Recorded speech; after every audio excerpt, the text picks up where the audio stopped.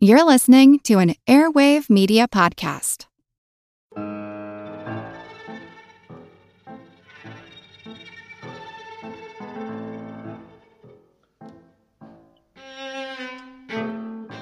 What's in a name? That which we call a city by any other name would smell as sweet. Some place nicknames are obvious. Denver, Colorado is the Mile High City because it's precisely 1 mile above sea level. Dallas, Texas is the Big D. Everything's bigger in Texas. But which American city is also called the Emerald City? Which state is the land of Lincoln? What's a Buckeye or a Sooner? My name's Moxie, and this is your Brain on Facts. When you need mealtime inspiration, it's worth shopping Kroger, where you'll find over 30,000 mouth-watering choices that excite your inner foodie. And no matter what tasty choice you make, you'll enjoy our everyday low prices, plus extra ways to save, like digital coupons worth over $600 each week. You can also save up to $1 off per gallon at the pump with fuel points. More savings and more inspiring flavors make shopping Kroger worth it every time. Kroger, fresh for everyone. Fuel restrictions apply. Let's start our tour of land labels and city sobriquets with one of the cuter-sounding nicknames, Boston, Massachusetts moniker of Beantown. The origins are a bit nebulous. It could come from the baked beans that Puritan settlers would fix up on Saturday and keep warm in crocks by the hearth all day on Sunday, as they were forbidden from working, even cooking, on the Sabbath. It won't shock you that Las Vegas is called Sin City, what with the 24-hour drinking, loose blue laws, gambling, and strip clubs. But no brothels. Not legal ones, anyway. Prostitution isn't legal in Clark County, which contains the city of Las Vegas, and half a dozen other counties in the state. A more recent name with a similar feel is New Orleans' nickname of the Big Easy. Although there was supposedly a dance hall that went by that name in the early 1900s, no one was really using the term to refer to the city until the 1970s. Two people are credited for popularizing the name, Betty Galaud and James Conaway. Betty Galaud was a newspaper columnist who started using the term as a sort of response to New York's Big Apple moniker. Jimmy Conaway was a writer who published the crime novel The Big Easy in 1970, which was made into a movie starring Dennis Quaid in 1986. Philadelphia, Pennsylvania is the city of brotherly love. And that one's a pretty straight translation.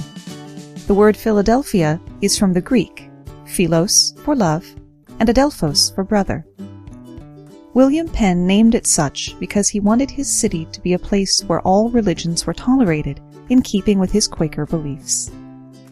The original name for Los Angeles, and I apologize for the pronunciations here, was El Pueblo de Nuestra Señora de Los Angeles. In English, the town of Our Lady of the Angels, or some variation thereof. There's a fair amount of contention among historians as to whether the name might also have included phrases like Señora Lorena, de la Riena, or de la Porciuncula. Either way, that's not going to fit on a highway sign. The origin of Chicago's nickname of the Windy City is surprisingly complicated. The most popular theory goes that while New York and Chicago were competing to host the 1893 World's Columbian Exposition, an editor at the New York Sun wrote a piece that dismissed Chicago as that windy city. However, there's evidence that the term existed before this reference, and no one's even sure if that editorial actually existed. Barry Popick, a consultant for the Oxford English Dictionary, insists that Cincinnati actually coined the term, and it wasn't a compliment. Windy referred to both the weather and to long-spoken politicians. If the city ever wanted to rebrand, for this reporter's money, they need look no further than Carl Sandburg's eponymous 1914 poem for inspiration. Hog butcher for the world, toolmaker, stacker of wheat, player with railroads and the nation's freight handler. Stormy, husky, brawling, city of the big shoulders. But the wind is good too, I guess. Some cities take their names from the things they produce. If you know anything about Pittsburgh, Pennsylvania, you know it's an industrial city with a long history of steel production. This goes back to the late 1800s when Andrew Carnegie brought his Carnegie Steel Company, later enveloped into the U.S. Steel Corporation, to the city. The mills employed many of the locals, so it only made sense to make the alloy part of the place's nickname. Also, it sounds a lot better than naming it after the other thing the area produces: coal. Detroit, Michigan's name is French for strait, as in a narrow waterway, but most people think of it as the Motor City. People like Henry Ford and Ransom Olds set up shop in Michigan as they began to build the automotive industry. Factories need workers, so people moved to Detroit for jobs, and the city grew. Though life has not been so easy for the residents in the past few decades, at least they can lay claim to two nicknames for things they produce. In 1959, Barry Gordon hung a sign bearing Hitsville, USA in the front window of his recording studio, Motown Records.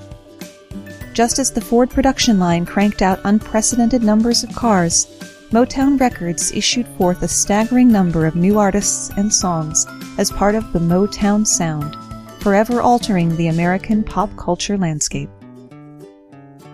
Baltimore, Maryland's agnomen of Charm City is quite distantly removed from its former unofficial heading of Bodymore Murderland. It got this nickname through an ad campaign. In 1975, Mayor William Donald Schaefer called on some of the area's top marketing minds to help Baltimore's poor public image. One of them, Bill Evans, wrote the line, "Baltimore has more history and unspoiled charm tucked away in quiet corners than most American cities out in the spotlight." The team zeroed in on Charm City and produced a series of ads that even featured charm bracelets on the bottom. Probably the best well-known city nickname is the Big Apple, New York, New York.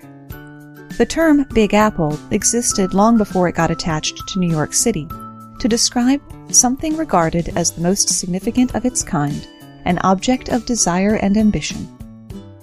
In 1909, author Edward Martin was referring to New York as the Big Apple, saying the rest of the country feels the Big Apple gets a disproportionate share of the national sap. By the 1920s, racetrack enthusiasts and jazz musicians had spread it into popular usage. Before the New York Convention and Visitors Bureau president Charles Gillette turned it into a tourism campaign. NYC has another nickname, best known to fans of DC's Dark Knight, that of Gotham City. New York was Gotham before the first comic book was ever printed. The name comes from an English village that originally bore the name and a reputation that could favorably be called mixed. The story goes that King John, the villainous usurper of the legend of Robin Hood, planned to travel through the small town of Gotham on his way to nearby Nottingham. Any road the king traveled on would become a public highway, and the villagers didn't want that, in part because they would be taxed to pay for it. So they hatched a plan to feign madness. It was believed in those days that madness was contagious. If they really sold it, maybe the king would stay away. And sell it they did. Some men built a fence around a bush to prevent a cuckoo bird from escaping.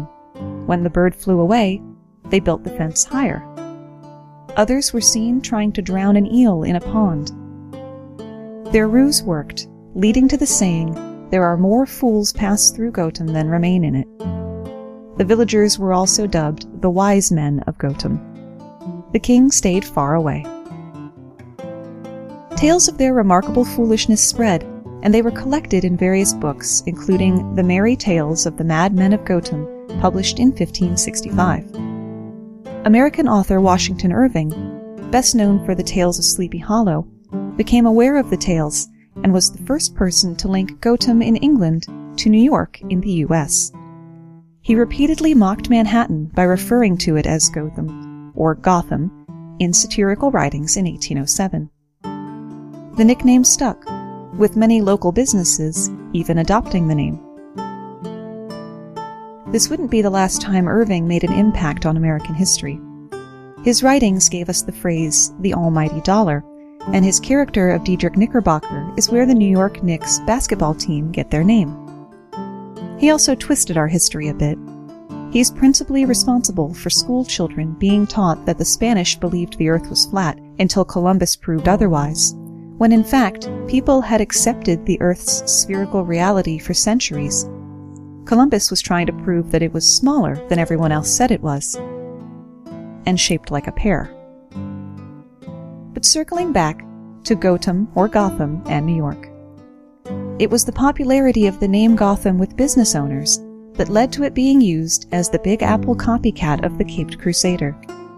Detective Comics writer Bill Finger literally flipped through the phone book to find inspiration for a name and spotted the listing for one Gotham Jewelers. So which city did we tease at the top as Emerald City? It's actually Seattle, Washington. The name was chosen in a 1982 contest held by the Seattle King County Convention and Visitors Bureau to come up with the best nickname for the city, and Emerald City won. It's easy to see why when you read the winning entry describing Seattle as the jewel of the Northwest, the queen of the evergreen state, the multifaceted city of space, elegance, magic, and beauty. I should get that guy to write copy for me.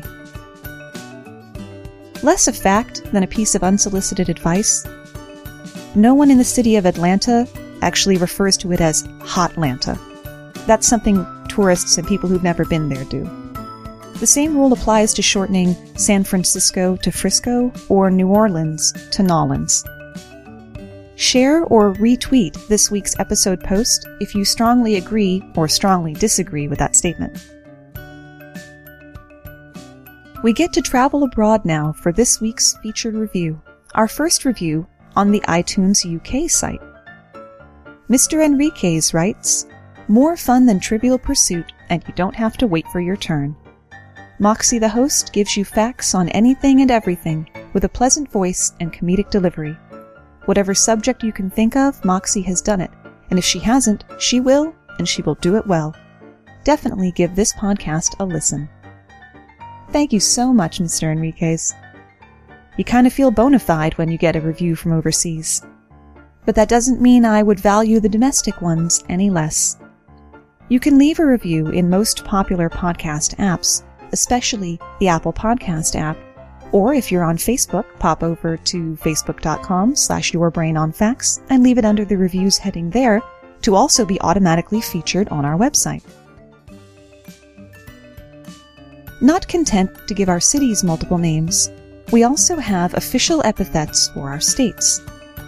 The easiest and most obvious way to come up with one is to base it on the state's natural features. Not about to be known exclusively for its size, Rhode Island is the ocean state. It boasts nearly 400 miles of ocean shoreline, including its coves, bays, and islands.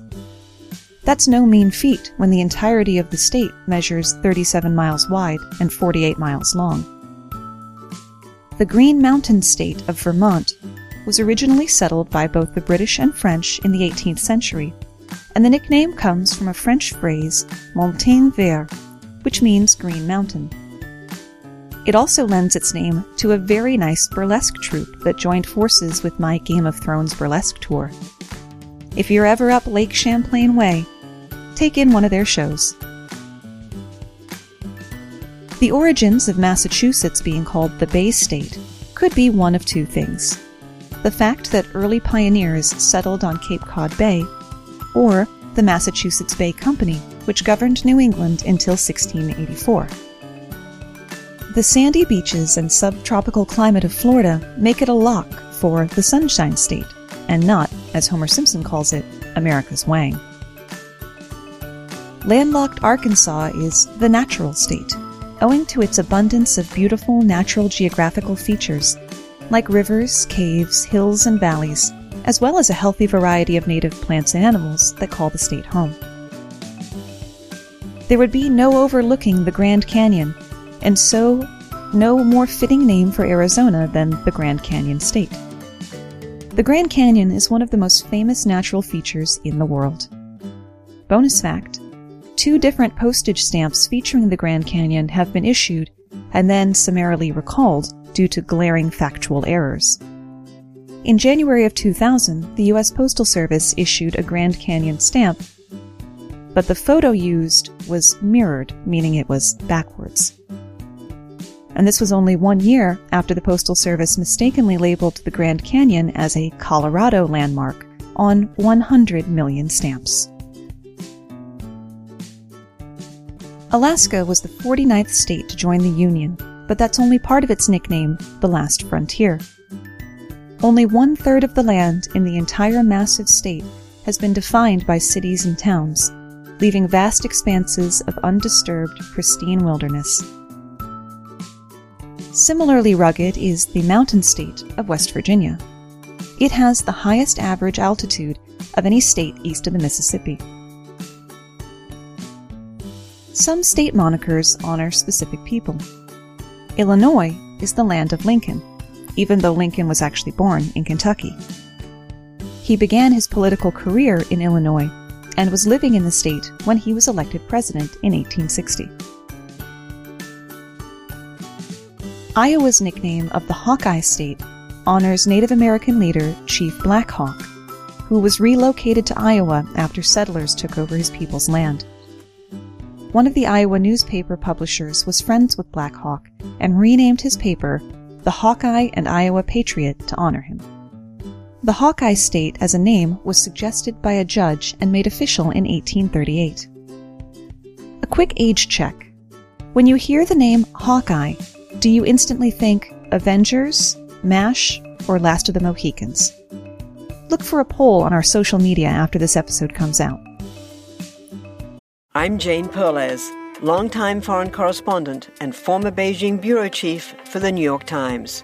I've been a foreign correspondent in lots of places: Somalia, Indonesia, Pakistan, but nowhere as important to the world as China. I mean, China is not dropping anti-democratic paratroopers into Montana. But of course, we did see things like the weather balloon/spy balloon riveting the whole country for a week. This is Face Off, an 8-part series in which we'll take you behind the scenes to key moments in the tumultuous U.S.-China relationship. We'll speak with a diplomat, a spy, a tech reporter, a U.S. admiral, even Yo-Yo Ma. Plus, my pal and noted China historian Rana Mitter joins the conversation. We'll look at what's driving the two nations apart and explore whether anything can help bring them back together. Face Off launches April 9th.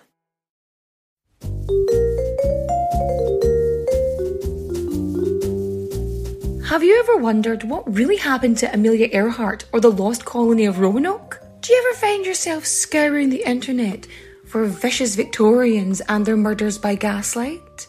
Or perhaps you're just sick and tired of women being constantly misrepresented or plain lied about throughout history? If so, join me, Katie Charlwood, history harlot and reader of books, on Who Did What Now, the history podcast that's not your history class. Part of the Airwave Media Network. Available on Apple Podcasts, Spotify, or wherever you listen to podcasts. Adios, au revoir, au revoir, my friends. Bye-bye.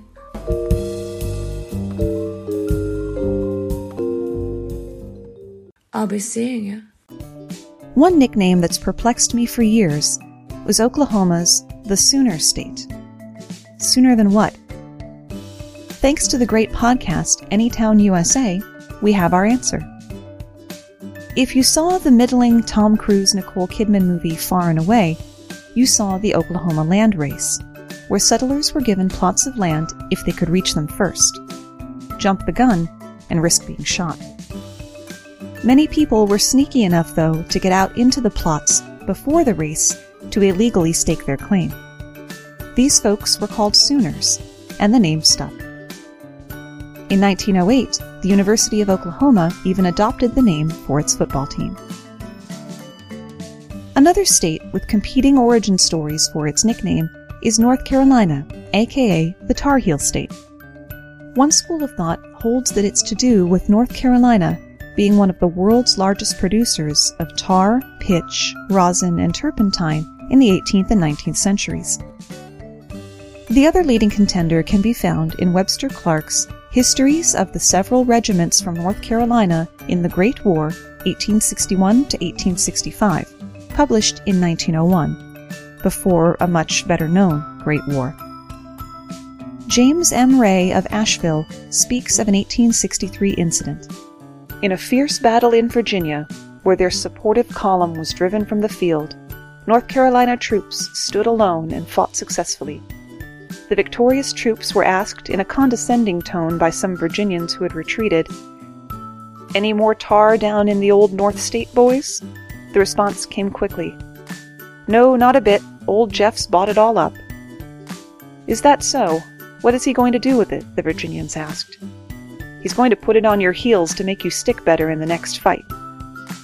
There are also any number of urban legends that this Confederate general or that one said of a particular group of soldiers that they stayed and fought as if they had tar on their heels. South Dakota was renamed for a feature that would have been impressive enough on its own, but then some folks thought it would be a keen idea to carve faces into it and make South Dakota the Mount Rushmore state. Mount Rushmore features the faces of Thomas Jefferson, George Washington, Theodore Roosevelt, and Abraham Lincoln, each about 60 feet tall, carved into the Black Hills, and took sculptor Gutzon Borglum and his crew 15 years to complete. Brace yourself for a barrage of bonus facts. The monument was intended not to be busts, but to depict the entire bodies of the 4 presidents. The project ran out of money, and the sculptor Borglum died when they'd only about reached the collarbones. Tourism officials in South Dakota had wanted the mountainside to depict Wild West icons, but Borglum took it a whole different direction, thanks in part to his pronounced fangirling over personal friend Teddy Roosevelt. Borglum had also wanted to create a vault behind the heads to house the Constitution and Declaration of Independence. Even if you didn't already know that this land had been taken away from the native people when the government reneged on a treaty, it's almost always a safe bet to assume. It was stolen from the Sioux Nation when gold was discovered in 1874, as reported to his superiors by everyone's favorite, General George Armstrong Custer. 106 years later, the Supreme Court declared that the taking of the land had been unconstitutional and ordered compensation to be paid in what amounts to over $1 billion when adjusted for inflation. But the Sioux Nation refuses to claim the money. They don't want the money. They want their land back. Another safe bet for a state brand is native flora. Georgia is, of course, the peach state, and Ohio is the Buckeye state. But what is a buckeye? It's a type of nut related to horse chestnuts and the tree that bears it, as well as a tasty confection made of peanut butter partially covered in chocolate. During the late summer months, fields all over Kansas are covered in wild sunflowers, stretching their faces to the sun, earning it the name the Sunflower State. The sunflower was once considered a weed by some, while others admired its ability to grow in harsh conditions. The distinction between flower and weed is so arbitrary anyway. Maine takes its moniker, the Pine Tree State, from the early days of its statehood, when the tall trunks of white pine trees, some of the tallest in North America, were used to make the masts of ships. When you think of flowers associated with southern states, few are more iconic than the magnolia, which, combined with their natural ubiquity, is why Mississippi chose to call itself the Magnolia State. Magnolias are both their official flower and the official state tree. A tree less in need of celebration, at least according to my cousin from Florida, is the palmetto. But that didn't stop South Carolina from being rechristened the Palmetto State. The palmetto had more of a role in the state's history than merely existing there. While the Revolutionary War was raging in June of 1776, colonial soldiers defended Charleston against the British from a fort made out of palmetto tree trunks and emerged victorious. Is the grass in Kentucky really blue? Well, it would be silly for them to call themselves the Bluegrass State if it wasn't. The native grasses of the region flowered with small blue buds, which gave the fields a bluish tint. Today, the nickname is associated with both the actual grass and bluegrass music. Continuing the color theme, Washington is the evergreen state, so named for the abundance of evergreen forests across the area that contain over 24 native tree species. You can't go wrong with native fauna either. An abundance of brown pelicans gave Louisiana the name the Pelican State. Alabama is called the Yellowhammer State, from soldiers adding bits of yellow cloth to their uniform that looked like the native yellowhammer birds to mark where they came from. Beavers, with their ability to change waterways and their valuable fur, were an integral part of Oregon's formative history, making it the Beaver State. An animal with a less industrious and more cantankerous reputation lent its name to Wisconsin. It is the Badger State. This nickname has an intermediary step, though. In the 1800s, miners lived in hillside caves, nicknamed badger dens, so the miners themselves came to be called badgers. Equally high on the list of short animals not to mess with is the one from which Michigan adopted its name, the wolverine. Many say the state got the name from the large number of wolverines that once populated the area, but others believe it's a result of the usually forgotten Toledo War. During the dispute over a small piece of land, Ohioans were rumored to have said the Michiganders were as vicious and bloodthirsty as wolverines. Bonus fact: before his first turn as the comic book character Wolverine, Hugh Jackman wasted 3 weeks studying the behavior of wolves to incorporate into his performance, not knowing that the wolverine is a wholly unrelated species. Got valuable things in the ground? That's another good source for a state nickname. Idaho takes its name not from its famous potatoes, but from the wealth of precious minerals and gems, including jade, topaz, zircon, and star garnets, the state mineral, making it the Gem State. The word Ohio means gem of the mountain in the language of the Shoshone. California is the Golden State, owing to all the fuss and bother over shiny yellow rocks back in 1848. Nevada is the Silver State for a similar reason. The large number of granite formations and quarries merit New Hampshire's nickname, the Granite State. Montana is the Treasure State, in reference to the state's high production of gold, silver, and copper. For a time it was called the Stubbed Toe State, from all the amateur hikers bumbling around. I'll confess, I thought their official nickname was Big Sky Country. Who doesn't love a good origin story? Delaware was the first of the original 13 states to ratify the Constitution, and so calls itself the first state. Connecticut is the Constitution State, since some historians believe the fundamental orders of 1638 and 39 were written in Connecticut as the first rules of government to be used by the U.S. Becoming a state in 1876, 100 years after the Declaration of Independence was signed, Colorado is the Centennial State. Virginia is the Old Dominion State. Virginia is also unofficially known as the Mother of Presidents, because it was the birthplace of Washington, Madison, Wilson, Tyler, Jefferson, Monroe, Taylor, and Harrison. If you've been out in the vast expanse of Texas at night, you know it has a lot of stars. The lone star that gives the state its name comes from the Texas state flag, which had 1 fewer stars than the flag of Mexico that they were separating from. Pennsylvania is the Keystone State. A keystone is the center stone in an arch. Take that out, and the whole thing falls down. The Declaration of Independence, the Constitution, and the Gettysburg Address were all written in Pennsylvania, and it's about in the center of the 13 colonies. From here on out, let's call the reasons for state nicknames assorted. Wyoming is the Equality State, since it gave women the right to vote before it even had statehood, in hopes of correcting the 6-to-1 male-to-female population imbalance. They even refused to rescind the right to vote when being made a state. Missouri is the Show Me State, after an 1899 speech by a congressman who said, "I come from a state that raises corn and cotton and cockleburs and Democrats, and frothy eloquence neither convinces nor satisfies me. I am from Missouri. You have got to show me." And it just kind of stuck.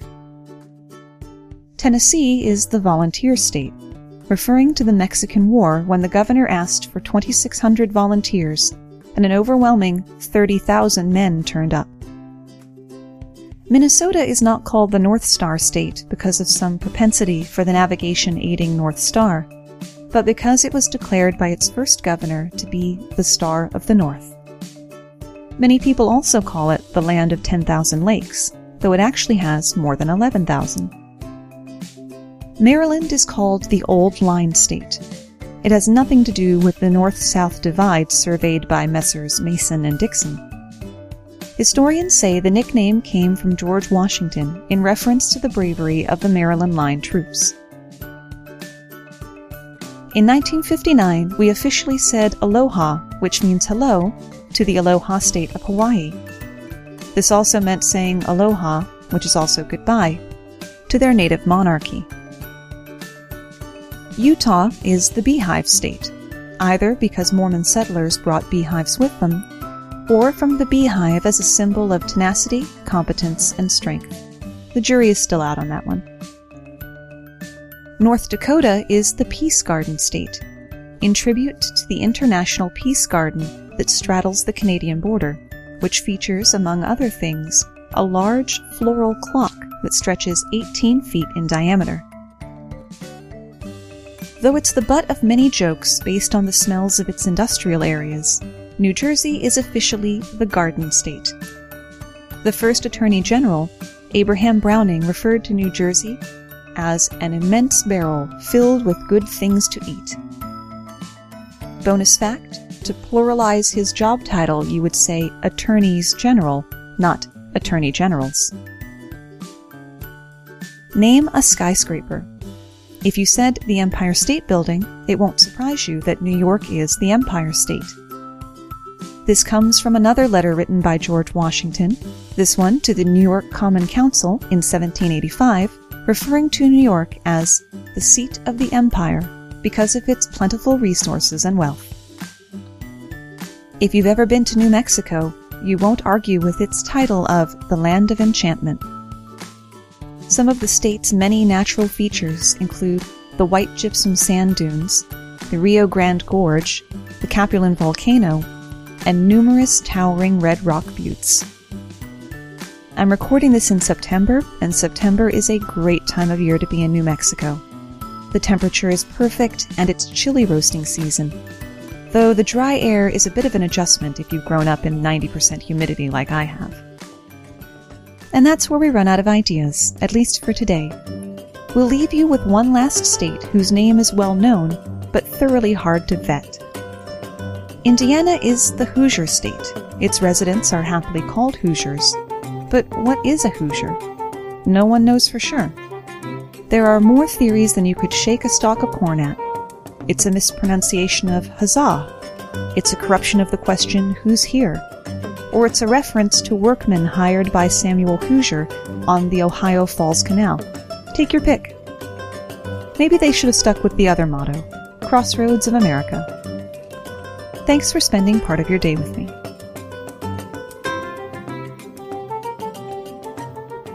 Today's episode was brought to you by the word cockle. Cockle.